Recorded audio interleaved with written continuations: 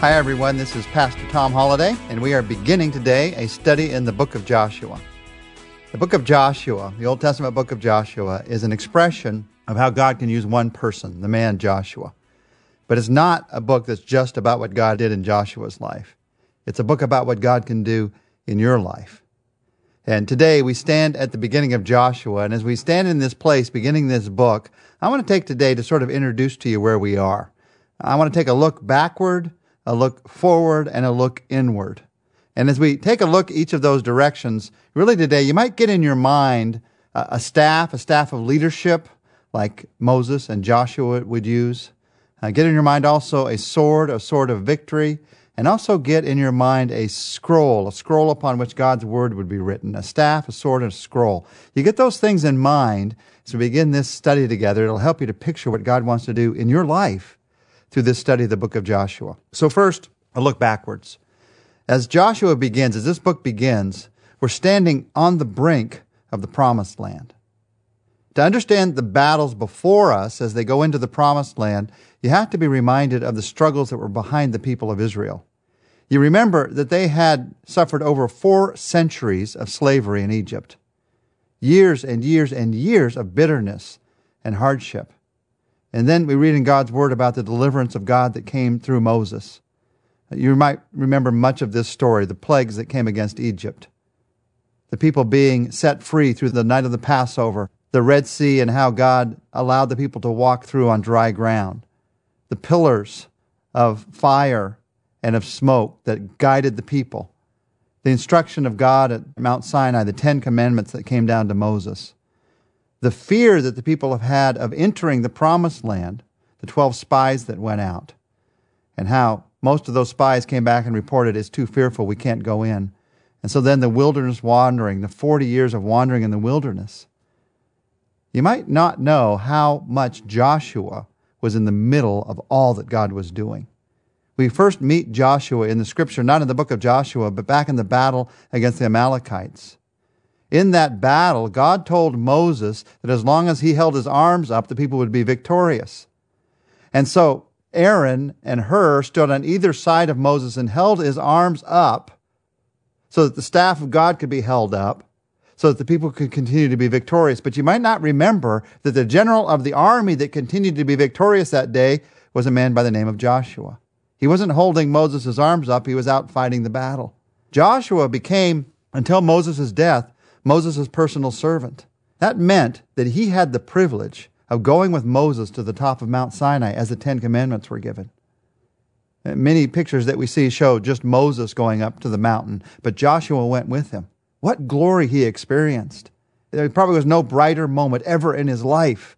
He also experienced in his serving of Moses one of the darkest moments of his life, shortly thereafter, when he went with the 12 spies to spy out the new promised land. And 2 people, Joshua and Caleb, came back and said, we can take it, God has given it to us. But the other 10 spies said, the giants are too big in the land. The problems are too difficult in the land. We'll never be able to be victorious.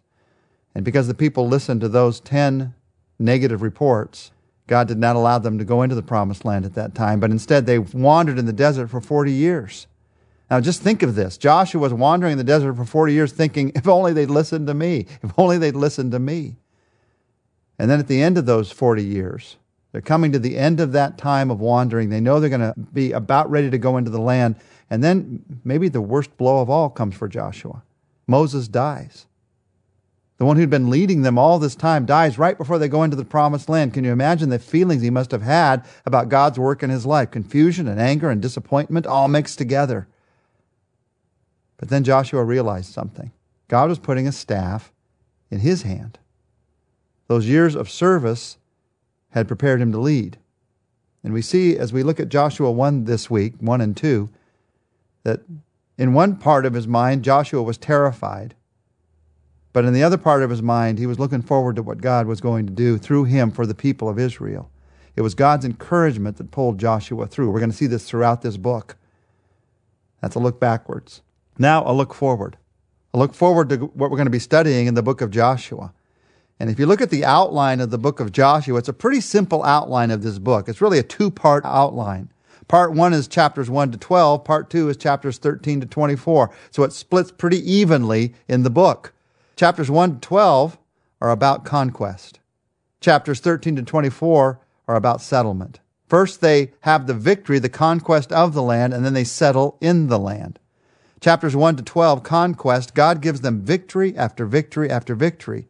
At Jericho, and eventually Ai, and over the Hittites and the Amorites, over the kings of Jerusalem and Hebron and Eglon, they are victorious. They suffered only one defeat, and that was when they trusted in themselves rather than the Lord. But God even turned that defeat into a victory. And so God not only put a staff in Joshua's hand, he also put a sword of judgment for the Canaanites, and a sword of victory for Israel. Now the Canaanites, if you go back all the way to the book of Genesis,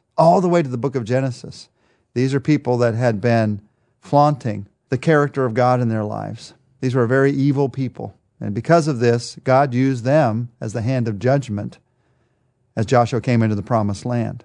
But there was more than judgment going on here. God was also giving them this land, so it's a sword of victory for Israel. God works miracles after miracle after miracle after miracle. The dividing of the Jordan River. He causes the sun to actually stand still for a time in one battle. The crumbling of the walls of Jericho, one of the most famous miracles in all of the Bible. But perhaps the greatest miracle was one that's not talked about very much. A quiet, personal miracle. God gave Joshua the courage and the strength to lead. God gave Joshua the courage and the strength to become the one who led them into God's promise. So there is conquest in chapters 1 to 12, but then there is settlement in chapters 13 to 24. After the victory, the land was divided according to God's direction amongst the 12 tribes of Israel. It was divided to complete the conquering. Sadly, they never did totally complete the conquering of the land. They didn't follow God's directions entirely, but that's the reason it was divided, to complete the conquering, but it was also divided to give everyone an inheritance. And 9 of the tribes were given territory in the land. 3 were given territory right on the other side of the Jordan. One tribe, Levi, received no land at all because they were the priestly tribe. They didn't have land. They just served people who had the lands. The Bible says this near the end of the book of Joshua, Joshua 21, 43 to 45. So the Lord gave Israel all the land that he had sworn to give their forefathers, and they took possession of it and settled there. The Lord gave them rest on every side, just as he had sworn to their forefathers. Not one of their enemies withstood them. The Lord handed all their enemies over to them. Not one of all the Lord's good promises to the house of Israel failed. Every one was fulfilled. That's what the book of Joshua is about. God had made a promise that he was going to give them this land, and God fulfilled every bit of his promise.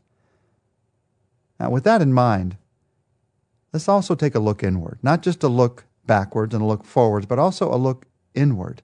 Because this book is not meant simply to tell their story. It's a book that's written to change your life.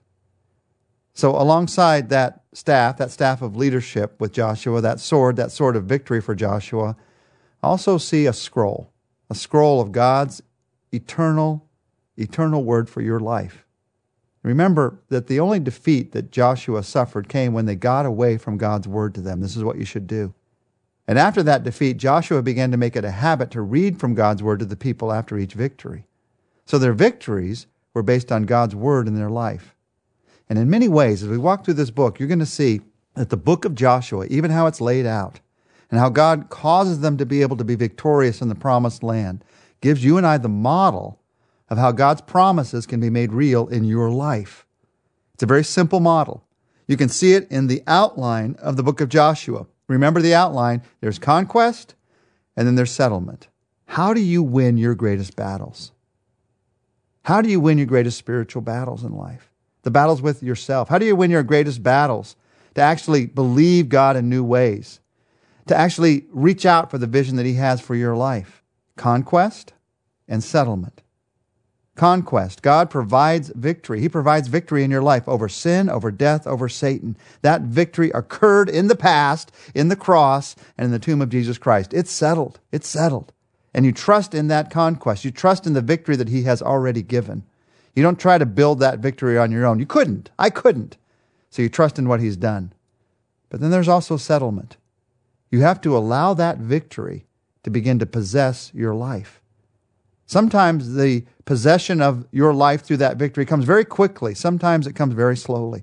Sometimes God works through great miracles. Other times through the patient persistence that He gives into your life.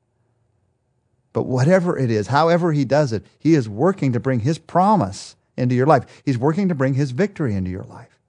Now, victory in the Christian life does not mean you have perfect circumstances. It never has meant that. It didn't mean that for Joshua. You look in the New Testament, it doesn't mean it for the Apostle Paul. It doesn't mean perfect circumstances. That's the victory of heaven. The victory of the Christian life on this earth means you're trusting Him in every circumstance. And because of that, you're seeing how He works through any circumstance. That's the victory that He wants to give in your life. With that in mind, let me leave you with a verse we're going to look at again tomorrow. His word to Joshua in Joshua 1:9. Have I not commanded you? Be strong and courageous. Do not be terrified. Do not be discouraged. For the Lord your God will be with you wherever you go. Let's take a minute to pray together that the truth of this book would make its way into our lives, our daily lives as we study it together. Our Father, I pray that as we study this book of Joshua together, the truth of your victory for our lives would be made more clear than it ever has been. And the truth of how you want to accomplish this victory, the truth of how you want to bring your promises into our daily lives. Lord, help us to see it like we've never seen it before. And because we see it in a new way, help us to trust you in a way we've never trusted you before. And as we trust you in a new way, I pray that we would have the glorious victory of seeing how your promises are made real in our lives in a way never before. I pray that through the study of this book, we would see how our biggest battles, how we can win those battles that maybe have been there for a long, long time, in a temptation, in a sin, in a relationship, in a dream, in a vision. Lord, help us to see how those battles can be won. Help us to see how you can bring your victory, not our victory, but your victory into our lives. We pray this in Jesus' name. Amen. Tomorrow we're going to look together at where the life of victory begins.